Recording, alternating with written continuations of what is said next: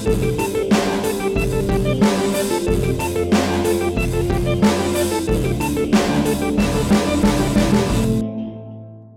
welcome to the Best Fleets. No, not the Best Fleets podcast, the Carrier's Edge podcast.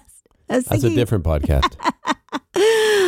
I'm Jane Jazarawi, co-founder of Carrier's Edge, and I'm Mark Morell, co-founder of Carrier's Edge. Yeah, and the reason that I'm just went straight into Best Fleets is because it's Best Fleets time. It is the thick of the interviews. Right in the middle.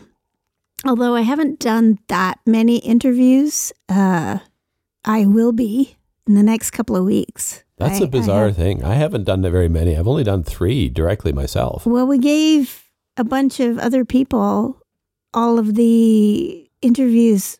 Well, we didn't take any interviews until after we had kind of shown everybody else the ropes. So we've been on interviews. We just haven't done them.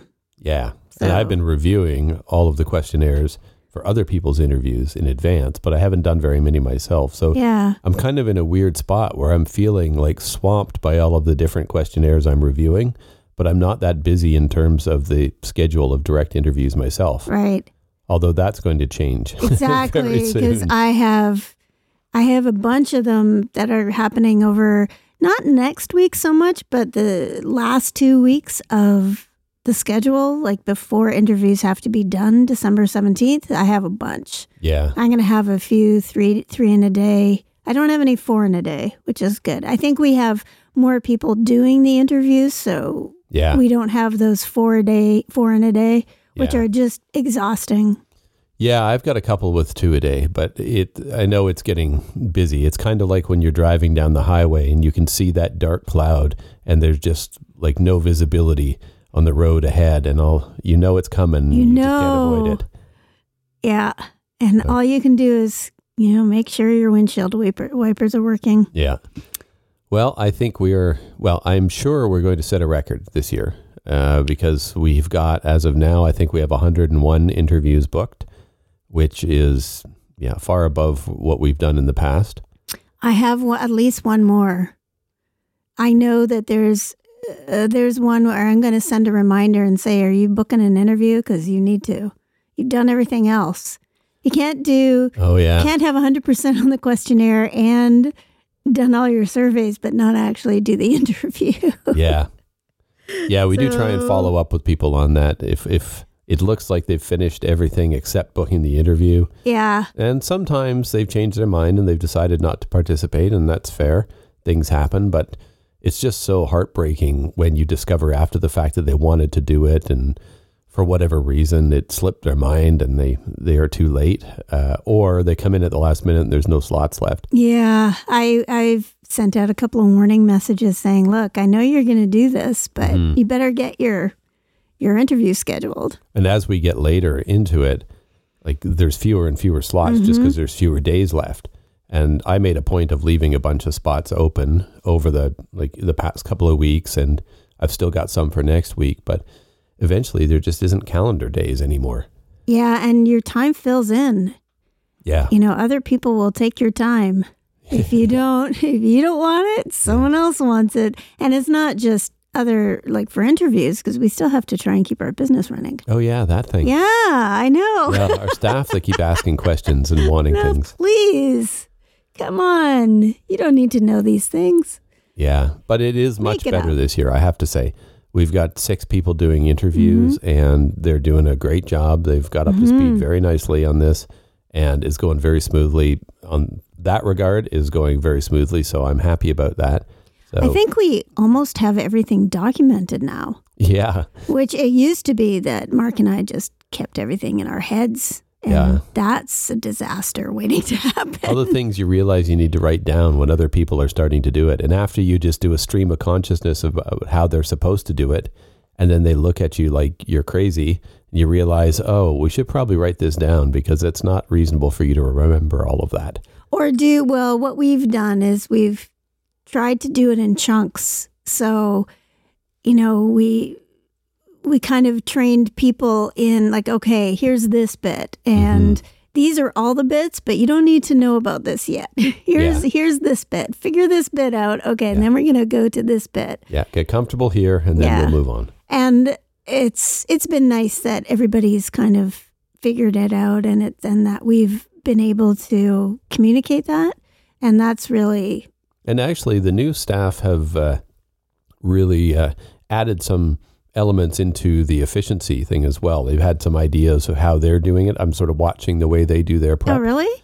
Yeah, like figuring out the target before the interview starts. So I noticed that the driver survey target, they go through and they calculate that as part of their prep, and they actually save it in the notes. So when I'm going to look at it, I can see what the target is going to be. So that just saves a step during the interview of having to figure that out and open the thing up. So now they have the target already, so they can just plop it in there. Are they all doing that?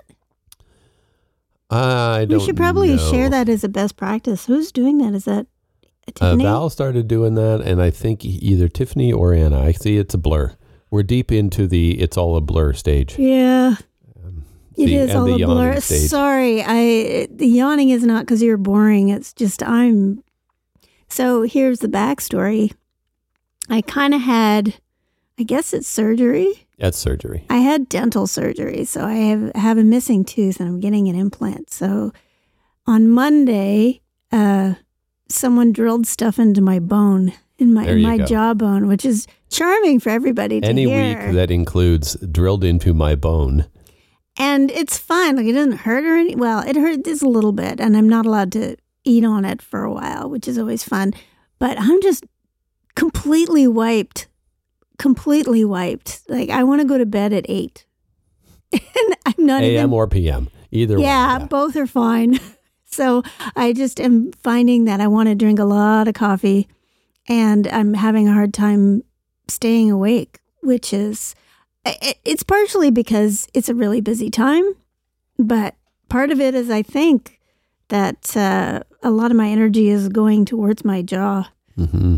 So everybody floss. I think I've said this on this podcast before, my dental woes, but flossing, and if you need a night guard, get one. Yes. If you clench your teeth at night, get something to stop it, because that's where you lose your teeth. Yeah, you grind your teeth and they just stop being teeth. They just, they're just, what is the dead parrot sketch? It's a non-tooth. It's a non-parrot. Yeah. Okay. Well, that's pleasant. I know. It really is. So I'm fine though. I'm just really sleepy all the time. In terms of Best Fleet's work, have you done enough that you've noticed any trends or anything yet? No. Okay. Sorry. I haven't. Well, there's 3 things that I've noticed. Okay. 2 of them are completely expected, and one I was not expecting at all. Really? Yeah. Okay, what are you going to start with, the expected? Yeah. Okay. They're fairly straightforward. Tell me what's expected. Salaries are up. Driver pay, average income for drivers seems to be up. Thus far is up. And the actual pay as well. It's not like pay is up and miles are up. Like, miles are holding about steady and pay is up. Which is interesting, because remember the last time that pay went up before the pandemic, people dropped their miles. Yeah. Well, I don't know if the drivers dropped the miles or the carriers dropped them, but the miles were down. In the past, that's a good point. In the past, we have seen when carriers raise their rates, drivers run fewer miles. They don't want to run 120,000 miles a year. That's just what they need to do to make a decent income. So if they can do that same income with fewer miles, and for sure they're going to do it. And that's what happened last time, is the average didn't really go up very much. It pretty much stayed the same because everybody was doing fewer miles. And that was a bit of a surprising one at the time, because everybody thought that the income was going to be up so much. This time, the income is up, the miles are about the same. And it's a lot of, everybody knows there's tons of work out there. They can be, they see it as a bit of a gold rush, I guess. This is an opportunity to get out there and crank up some income. Yeah, so. I mean, if the more you do, the more you operate, the higher your pay is going to be. A lot of people, this is, you go as fast as you can. And I also have to check what happened last year. I think averages were down last year. So it could be that it's getting back up to the normal period or normal rates that we see in this period. Was that for last year? Was that the shutdown? Yeah, the so COVID people stuff was were in there. So the averages went down. Yeah, because it depended on what your freight was. But there's fleets that definitely didn't slow down during COVID that or haven't had any real slowdowns that are seeing their income up. I think that's just the economy. Everybody knows you got to pay more. Rates are going up for drivers, so that's not really surprising. Second thing that I found that also isn't all that surprising is the average age of the fleet is getting older. The average age of the trucks in the fleet is getting older for the simple reason that they can't get new ones. They everybody I talk to is having a hard time getting new equipment, and even struggles with used equipment and stuff like that. So that's not groundbreaking. I would have been surprised if we didn't see that, given all the delays and everything. And we see people that are getting 4-month, 5-month delays on their shipments. So that's going to push shipment. What? Shipments. Shipments. Okay. Yes. That could have, whatever you said, whatever came out of your mouth could have been interpreted a couple of interesting ways. Yes. What I was intending to say is the shipment, the delivery of the new trucks. How about that? Right. Yes. I've got some editing work to do, I see. No, don't edit that. That was perfect. Yeah. That's exactly what the audience wants. But I think that some of those backlogs, a couple of the interviews that I did talked about backlogs, but they were just kind of breaking. So I think they're trickling. And now I don't think it's going to be a big, I don't think it's going to be everything all at once, but I think it's starting to trickle in. Yeah. Yeah. I've seen some reports, very early reports of the sense that the logjam is starting to break. So what was the surprising thing? The one that I wasn't expecting, and it was a few different fleets that I reviewed before I really noticed the pattern, is the safety scores. We look at the DOT reportables per million miles, and we also ask them to break it out in preventable and non-preventable. Right. And in the past, the vast majority were considered non-preventable because most fleets, they work very hard on their safety programs. And if there is a DOT reportable, it's somebody hitting them or it's something that's generally considered to be out of their control. But this year, the trend across the ones that I've seen is that's flipped. And I'm double checking it because it's totally opposite than what we've seen in the past, is that more, and in some cases 65-70% of the crashes and tows are deemed preventable. So the safety stuff has really changed, I've noticed.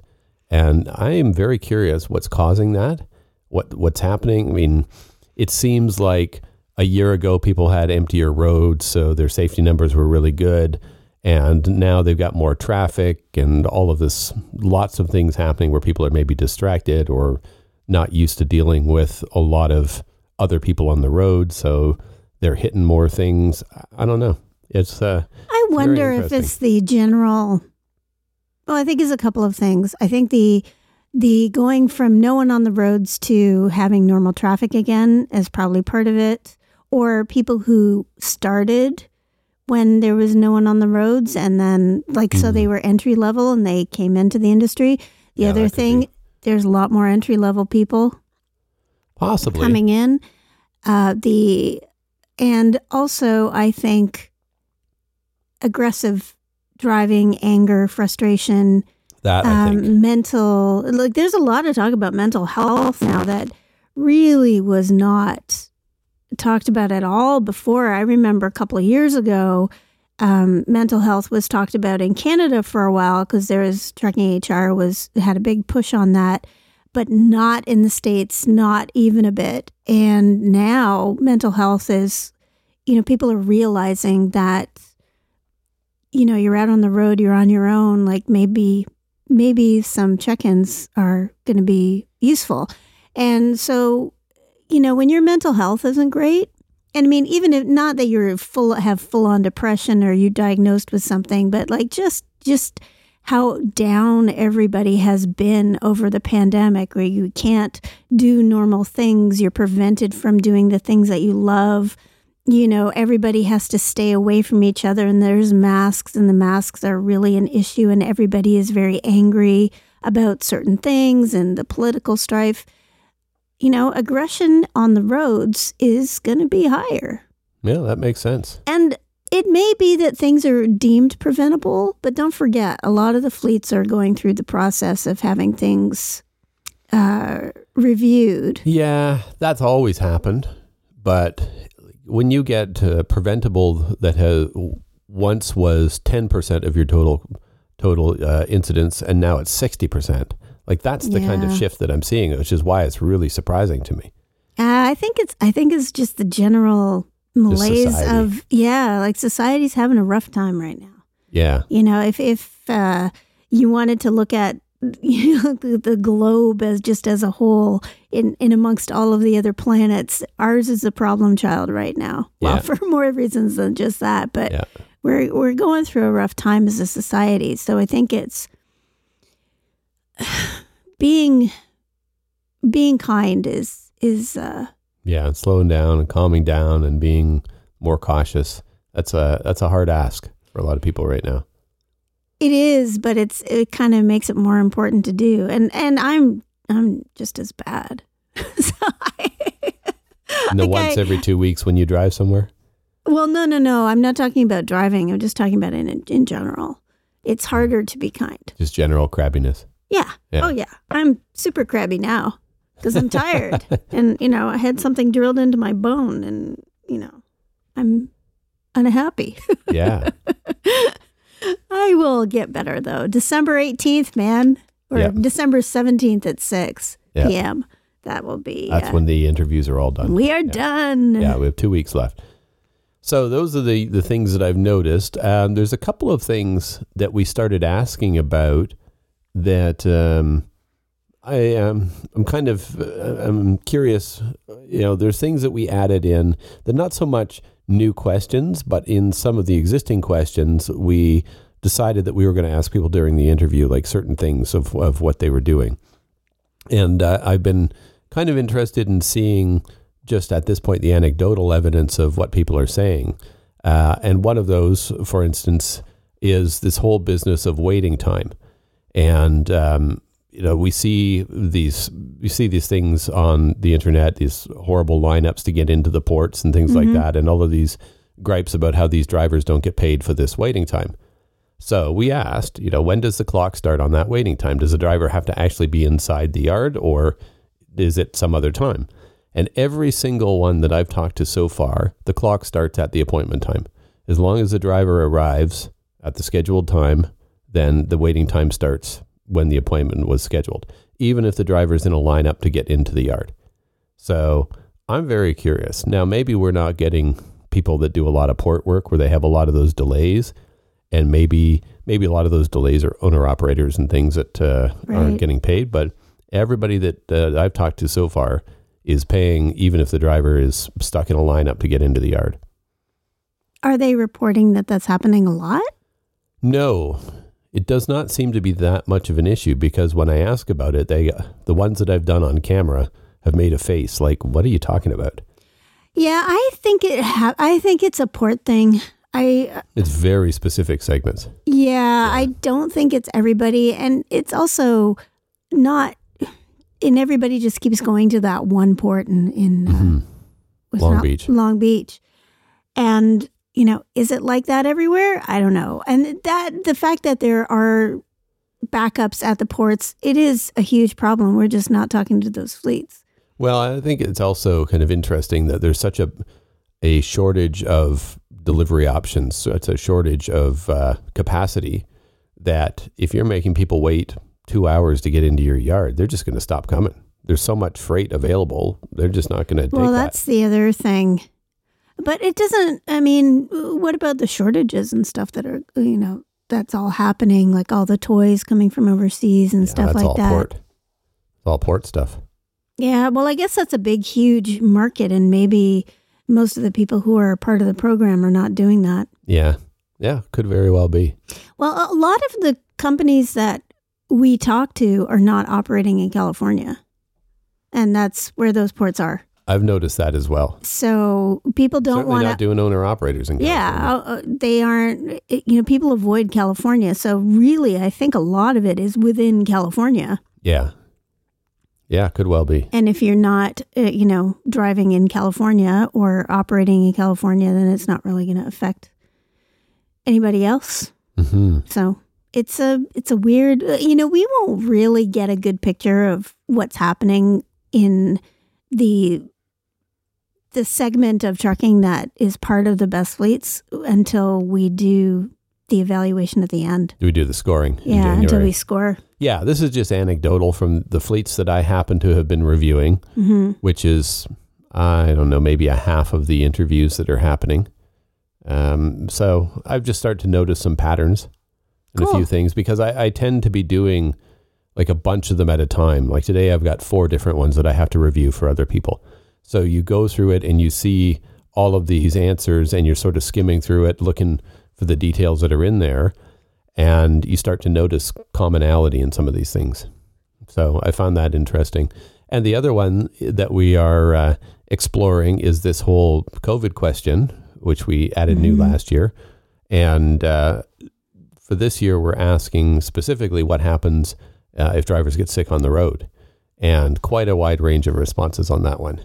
So some fleets are very diligent about checking in with drivers and making sure they're feeling safe and having a whole plan for them if they're not feeling well, if they're, if they have any symptoms or anything like that. Some of them aren't doing very much. Some of them are really just sort of leaving it to the driver. And if the driver is ill, they can take time off and that's it. So that will be an interesting one to score for sure. Yes, absolutely. It's going to be, well, it doesn't seem to be country specific. I thought there was going to be more country specific. Yeah, I thought so too. Responses, but it seems to be, it's just really this individual companies. It's a great question just because it's really highlighting the differences amongst fleets. That whole idea of, well, if you get it, you get it. It's no big deal. Treat it like a really long flu. And even if it wasn't fatal in certain circumstances, I think you would have to treat it differently than just the flu because it's more catching and it takes you out for a long time. Oh, for sure. That whole idea of it's just taking you out for at least 2 weeks because 2 weeks is kind of the average. But there are people who just don't ever shake it. Yeah. And that's, so I think if I was, if I had people on the road and people who didn't, well, like most of our staff is vaccinated, I think almost everybody. But I think if I had people on the road who weren't getting vaccinated, I would have a plan in place for, okay, what do we do with these people who might get sick? And they might get sick far from home. Like, that's the worst. Yeah. Can you imagine just being that sick and being so far away from home? Oh, yeah. Oh, brutal. But that's what I would be thinking about. Yeah. Plan. I'm always, because as you know, I need to have a plan. There needs to be some sort of thing that we can do in this case, in this case, in this case. And I badger you. I know I badger you, but I don't like surprises. No, I don't think many people like those kind of surprises. But people are dealing with it. So, people are getting sick on the road. Yep. And, sometimes it's not great. Yeah. So. Well, another question that we sort of watch for, and it doesn't come up all that often, but because it's such a controversial thing, I always ask about it when I see it, and that is lease purchase plans. So I had an interview with somebody yesterday who has a very successful lease purchase. And I said, well, how can that be? I hear these things are the worst thing ever created. These things are the demons incarnate. How can you possibly have one? And my interview laughed at that. Obviously very clear on what the perception of them is. But they had a very good approach to how they were doing it. And I thought this was sort of creative and very effective, that all of their people need to have 6 months with the company before they can consider going into a lease purchase. And when they do it, what the company does is run all of that person's work for the past 6 months. Was it 6 months or 3 months? It might be just 3 months. and see, based on that work, if they were in a lease purchase at the time, would they be profitable? So run those numbers on an alternate scenario and say, okay, here's what your numbers would look like. Doing what you just did, here's what it would turn out to. And that's very eye-opening for the drivers, because there's always this perception that you buy a truck, you own the world. And then you start seeing, okay, well, you're going to have these costs, and this is what your lease and your insurance and all of these other things are going to be. And here's what you're going to be left with. And then they realize, oh, well, maybe this isn't for me. Right. So there's some of them that they've been able to say, okay, based on the way you work, you would need to change these specific things in order to have success. And then maybe those people make those changes and they have success. And maybe they decide they don't want to do it. But either way, they go into it with their eyes open. That's a really, really good and approach. Simple. It's a simple way of doing it. But that wasn't always available, I think, to people. A bit of that now, is technology. There's so much technology, and you can look at so many bits of detail. And the other part of that is that you have to have the ability to look at someone's numbers and interpret them. Yeah. So you have, and also coach them. And I think lease purchase has gotten a bad rap. Not necessarily, I don't think that companies are trying to profit off of it necessarily. I think a lot of it is the inability to communicate, what you need to do to be an effective owner operator, to have all of this responsibility, and two, how to change what habits you need to change and how to change them. A lot of people don't know how to put all of that instruction into words. Yeah. And that's a real issue. I mean, if you can't really explain it to somebody, then how do you expect them to make the changes that you need? Because anytime you go from being an employee to being your own boss in any sense of the word, there are changes. There are definitely differences. Oh, yeah. And you are, you have the weight of the world on your shoulders when you are employing yourself. And it's worse, I think, almost when you start employing other people. Oh, yeah. Because it's not just your livelihood. You're also thinking, oh, my God, if I screw this up, then there's all these other people's livelihoods as well. So I think that, as people start getting more information and start understanding what success looks like, it's almost like a train the trainer, like to teach people how to have lease purchase programs. That would be a cool thing to do. Yeah. Is to figure out what skills need to happen, checklists of things so you can evaluate people on the things that you need to know, and where you can give people additional education and where it's probably not the best idea. Yep. So that you can tell people what those changes are. Yeah. I like that. That's a really interesting one. That's one of the things that I love about Best Lease program, is coming across ideas like that are not expensive, not that difficult. Is just somebody has to have the idea. I have, in the past, we've had other companies who do lease purchase programs who talk about giving them a training program, which I think is kind of the same thing as that whole mentorship training. You go in every week and you talk to somebody about your business and the finances and all of that stuff. And, this is a really good idea. Mm-hmm. Yeah, I think the next step for that, and I haven't come across anybody doing it, but would be to have sort of a trial or mock period where you pretend that you're a lease op, where the company treats it like you are. Pretend that you own this truck, and here's what your rates are going to be, and here's what your payment is, and go through that whole thing and see what happens at the end of 3 months, without actually being stuck with the title for that truck, or locked into the long-term contract. Like a demo. A trial run for a few months without this sort of commitment. You remember when we were kids, I don't know if you did this, and I don't know, I might have been in the Middle East when we did this, but you pretend that you're buying stocks. Oh, I remember when doing that. When you do something about history in the Roaring 20s, and everybody was buying stocks, and there's usually some activity where you buy stocks or some game. Yeah, I remember doing it, and I remember the school I was at at the time, which is how I figure out. What grade was it? It would have either been 8th or 9th. Yeah. Because the school I went to was only 7, 8, 9. And I started in grade 8 there. But it was part of I'm trying to remember what it was, what program it was. I'm sure it was like social studies. Yeah. So maybe that would be grade 8. But yeah, I remember. Social studies was history. Sort of, yeah. And you were given a pretend amount, and then it was all newspaper based. So get the newspaper, open it up, and go through all of these tiny stocks. Figure out your stocks. Ones, and I'm like, I don't know what any of these are, so I'm just going to like randomly pick some that have a name that sounds interesting. And like, I have no clue. I think I bought some mining company or something.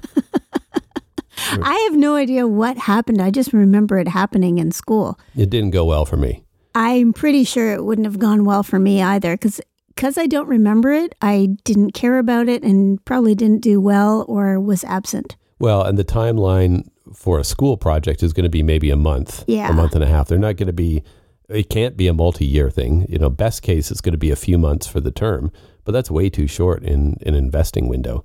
It's more for the exercise of watching it and seeing what happens. But I think most people, probably their stocks went down during the period. Probably. It's just pure luck if they happen to go up.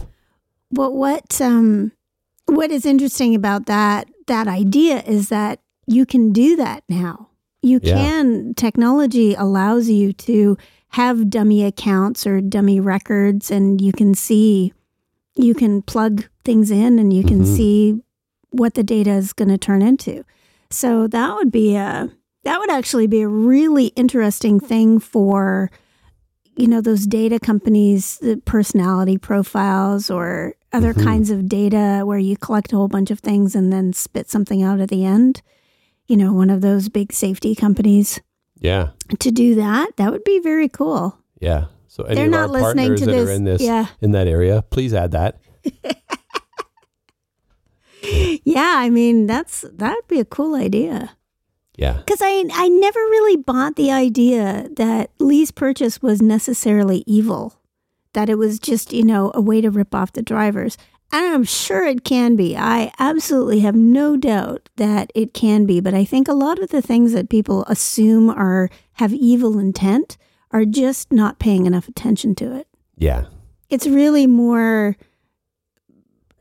one of those things you put a program into place and then you leave it and you don't pay attention to it again. And all of a sudden you come back to it 6 months later and it's crashed and burned. That's kind of the thing. Or there's unintended consequences that you couldn't have seen, or it's just a lack of information, a lack of transparency or visibility into what's actually happening.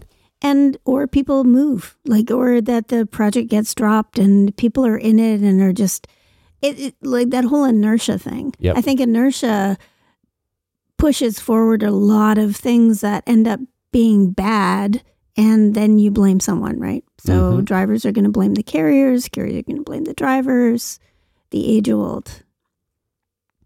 Yep. Oh, I thought you were continuing. No, that's it. I'm done. Oh, okay. That half sentence was the end. No, the age-old, that's a sentence. The age-old story. There we go. The age-old story. You can cut that out. And brings it to a close. Well, what else is happening? Anything non-best fleets happening in your world? I am working on defensive driving. We have the content. I'm working with our graphic artists on the simulations and characters and things like that. So it's January. It's looking like January. And you went and spent a morning in a freezer doing a photo shoot. I did, thanks to Herb Transport. That was fun. We're doing a pallet jack course. Can't remember. They're not forklifts. They're the sort of hand forklifts or the walkies. They're not pallet jacks? They have 50 different names. Okay. Riders, walkies, pallet jacks. There's just a bunch of different names for them, but they're basically the forklift equipment that you don't drive. That you pull and push around. Yeah, and there's riders that you can stand on, but you're not driving it. Like you're operating it. Yeah, Okay. those are called riders. Okay. And sometimes they're walkie riders, so if you can push them and ride on them at the same time. There's a bunch of different types, but anyway, that's what we did. We have a course on that's coming, and we did a photo shoot for it. And I asked Herb if we could do photos, because they had a course that they were asking us if we could do, and we didn't end up doing it, but we've had other requests for it. So we wrote the course. Anna, and one of my writers, Anna, wrote the course, and it's written, but we need images. Mm-hmm. So I went to the warehouse, one of the warehouses that Herb has, where we did that, and it is cold. It is cold. And it's funny because it wasn't a freezer. It was like refrigerated temperature. And it's weird, it's cold, but it's a more of a seeping in cold. Like when you're outside and it's cold, it's not that bad. You're usually moving around and things like that. Right. But when you're in a refrigerated room, like it's a refrigerated warehouse, so it's a big room, and you're, depending on how quickly you're moving or what you're doing, if you're just kind of standing still, it just kind of, you just get really cold, and it just sinks into your bones. And so I was talking to Edward, who was our model, and he was saying that, you get used to it. And his hands were like super red, and he didn't have gloves on or anything like that. Yeah. And I wasn't super cold when I was there, but I stayed cold. It was like I was refrigerated. I stayed cold. I had my seat heaters on in the car. And when I got home, it was like, okay, I need to take the longest hot shower ever. I do not think that I would fare well. Well, that's my experience when I go to England most of the time, because it's the same thing there. Like England has that sort of damp cold that just gets into your bones, and none of the buildings are properly insulated. Like these older things that they're all sort of cold and damp, and you just never get warm. But it was quite cool to watch how, it's really, what do you call it? Like it's very efficient. Like all of the stuff that they're doing in that warehouse is very efficient. And every warehouse that I've been into, that is one of the things that I always find very cool, is that these things are efficient. When you know what you're doing, you go and you grab a pallet and you raise it up and you go and put it somewhere else, and everybody goes really, really fast. And because they can, the movement is efficient. You can turn corners very quickly. You can go relatively fast. So it's one of those things where it's very efficient and very quick, but if you're not careful, you're going to, be dangerous. Yeah, you don't want to be in front of a forklift when it's zipping down the row. So it was nice to see, Best Fleet's environment and things like that as well. And, got my temperature taken. We wore masks and stuff like that, which is, when you're wearing a mask and it's in like sub-zero, it's not pleasant. Yeah, I guess. It's a lot of wet. Oh, yeah. Yeah. Just think about when you're outside in the cold and you have a scarf over your nose. It was similar to that. Lovely. Yeah, I know. So we have a whole bunch of stuff that's kind of coming out at once. So we've got pallet jacks, sexual harassment for California rules, which is going to be released probably a little bit sooner. We're going to use that to do a generic sexual harassment course, which will probably come out in February or March. Defensive driving and an overhaul of TDG. Wow. Yeah. Well, that coming before Christmas? If we didn't have everybody doing Best Fleets interviews, probably. Yeah. But it's good. It's a good experience for them going through that. Oh, we're also doing this one isn't a whole new course. It's another version of, you guessed it, Hours of Service. Yeah, because there's not a month that goes by without some hours of service work needing to be done. No. And it's like I've passed the hot potato to Tiffany, and now she does all the hours of service, and she's going to have to pass it on to someone else now. We need to have more people who can do this. But Warner Brothers asked us to do a version for the motion picture industry. So apparently the MPI has made a deal. Can't call it motion picture industry. No, it's called MPI now. MPI. Well, motion picture industry is kind of like a lot in your mouth, right? Mm. So MPI has made a deal with the BC government in British Columbia, BC. So it's HOS BC MPI. Does it include ELD? No. No, I non-ELD. Non-ELD. HOS for BC MPI. Yeah, exactly. There'll be a test on this later, right? Yeah, just on the acronyms. So they have their own specific rules because the people who drive the trucks are maybe operating for, like, they might actually be driving for 2 hours, and then they're off duty for 6, and then they're on duty for 5, and then they take it out. It kind of goes over their daily limit. And so they've got all of these exemptions and things like that. And they also have a very different way of talking about hours of service. So we kind of revamped our Canadian hours of service course. And if it goes well with Warner Brothers, then they're going to use it for other, what are the studios? Because apparently what happens for the motion picture industry, or the MPI,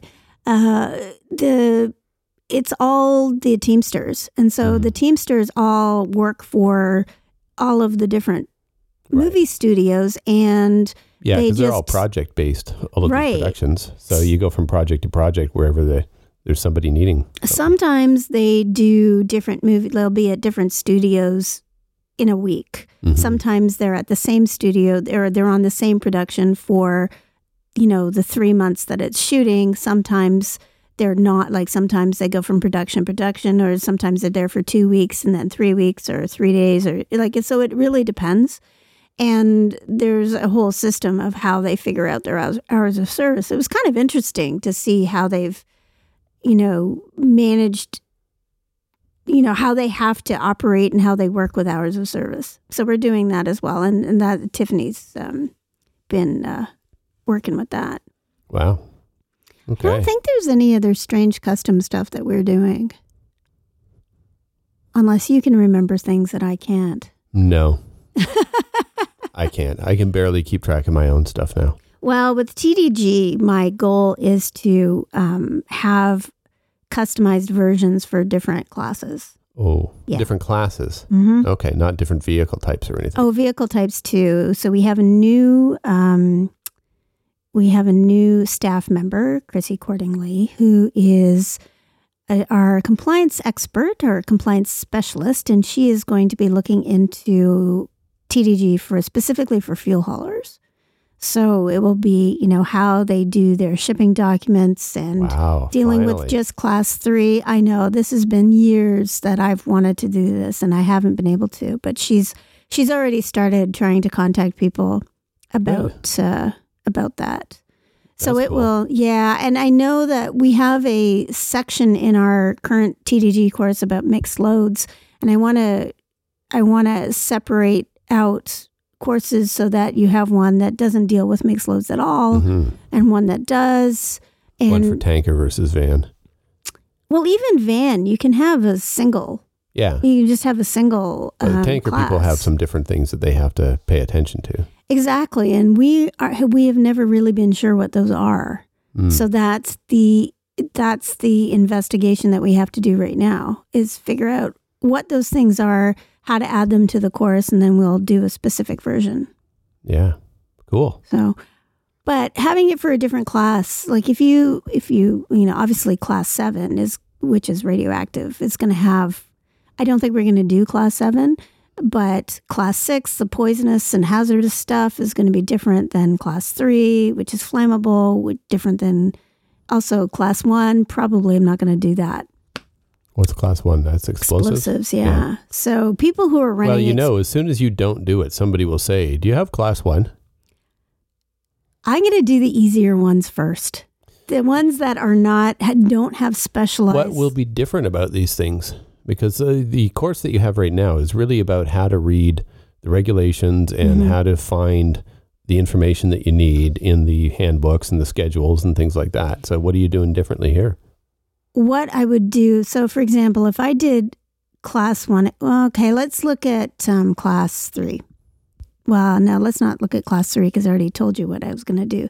Class 3, flammable liquids are pretty much in tanks. So it's going to be a tanker course that's also going to address things like, when you operate the vehicle, what are things that you have to be careful of in terms of swishing around? Like when you're driving with liquid, it's different than driving with solids. Right. So it's not just going to be about the regulations. It's going to be about more of the actual application throughout the course of a day. Right. Okay. So if it's hazardous materials or not hazardous, like poisonous stuff, then dealing with, some common emergency things or things that, if you're hauling lithium batteries versus poisonous stuff, like there's going to be differences. So what about the mixed load or the mixed classes? For mixed loads, or when you have 2 or 3 different classes, there's a whole rigmarole that you have to go through in terms of deciding how to placard. Yeah, so I'm familiar. But is that going to mean you have a whole bunch of different courses? Like you could end up having a course for each class plus a course for each combination of classes, which seems like it would be crazy. I think that what I would do is, first of all, do the things that are necessities now. So class 3, the whole flammable liquids, delivering gas, like that whole tanker course, that's going to be first. And then what I want to do is do the mixed classes and non-mixed classes. So the course is still, you can still take it no matter what class it is. But for people who are looking for specific classes, we can easily change the main course into a single class course. So I'm not thinking we're going to do all the classes in the next month, but we're going to have we have a character who's actually a dangerous good, and I think it's class 6, H2O2, which is class 6 or class 8. I can't remember. I think it's class 6. But we still use examples of different classes because I still have the mixed loads thing in there. Okay. So I may change him if I want to change him to a class 3, I can do that pretty easily. And that's the idea, is how easily can I switch things out so that we can focus on different classes. Okay. Well, that sounds good. So there you go. Very cool. That's the brilliance behind the... Sounds like a lot of work. But that course has kind of existed in its initial state since 2005. The initial design has been steady ever since then, with many updates to the content and new graphics and things like that. But it was definitely due for an overhaul. Well, it's not that the information is changing that much. No. I mean, it's still the same basic concept, is that schedules 1, 2, and 3 are where you find the information, and then you have to go to different places in the regulations to see what you do in these situations. It's just that when you are usually hauling a particular class, you get to know what those are. And I think that's what fleets want, is that, you get to know, like, for example, in class 6, they have packing group this, and that means this, and you have to do this. And like, there's a whole bunch of other things that go with it. Mm-hmm. So I think fleets want that information in a better package. Yeah, that makes sense. That makes it shorter, because I don't have to explain how to look everything up. Yeah. I can explain it in more condensed. And does that make it more susceptible to endless updates when small things change, though? Like now you've got a fairly generalized course that teaches people how to figure it out for themselves. And the benefit of that is that we're not constantly having to change based on every little thing. The main things that have changed in the past would be changes that I would have to make in general. So the main changes have been reporting. That's reporting is reporting. There's like maybe a paragraph that would change for different classes. Okay. The other thing was the ERAP stuff. Like, I think the big change that you made a few years ago was to the weight. The danger placard. Yeah. So when do you use the danger placard? Well, that's a mixed loads versus non-mixed loads. So that's one page. Yeah. A lot of the very detailed things where it keeps changing is not... A lot of the time, it's about shipper requirements. It's not about the driver. Okay. So... Interesting. Don't worry. I know what I'm doing. Really? I got it under control. Well, I know you're new to this course development thing, and TDG is something you haven't spent much time on, so I want to make sure. Yeah, thanks for checking up on me. Well, I'm curious how you're planning to handle that, because they seem to make TDG changes more and more regularly now. Like for a while, it was pretty stable, but it's getting to be a pretty consistent set of updates happening. One of the big problems is that sometimes the updates are... Let me go back. We have examples that we just chose UN numbers that seemed like they were pretty, regular, generic, whatever. Ones. Yeah. And there's a bunch of things that, like they change packaging requirements and things like that. Okay. So what happens is our examples get changed. We don't know which UN numbers are going to get changed in the next 5 years. True. The other thing that drives me up the bloody wall is that they changed the links. They changed the URLs. Yeah. And it's not like I can download Schedule 1 and it will remain the same because Schedule 1 changes every 5 minutes. Yeah, come on, Transport Canada. And they had Pick something and stick with it. They had this amazing way you could go to a page and look up a UN number in Schedule 1, and they've taken that away. So now it's this scrolling through this endless list. Ooh. I know. Like, I don't understand why they changed it. It was a great little database. Like, just make it a little database. Yeah. But no. So I just went through. The other thing that they've done is they have, when they changed the amendments to the TDG regulations, they're actually taking pages out. So the regulations are in a set of, 60 pages. And so the online version is page 1, page 2, page 3, page 4. So when you take out a bunch of amendments or take out a bunch of regulations because you've changed it and they remove 5 pages, well, all the other pages get messed up. And now page 14 is something totally different. Exactly. Yeah. It either doesn't exist or it takes you to the wrong place. So oh boy. I think one of the things I'm going to charge Chrissy with is every once in a while go and check the links and see if they point to the places they're supposed to. Yeah, that's like a monthly exercise. Oh. And it's probably an hour every month. Just go through and make sure they're all pointing to the right spot. And that course is the biggest problem. I know. That particular course, I don't know who it is at Transport Canada who's just, or they have a whole bunch of different web developers that are all doing it differently, but my big request to Transport Canada is to please figure out your website. Yeah. Stop changing it all the time. I know. Drive me crazy. Well, and I think with that, we should probably wrap it up.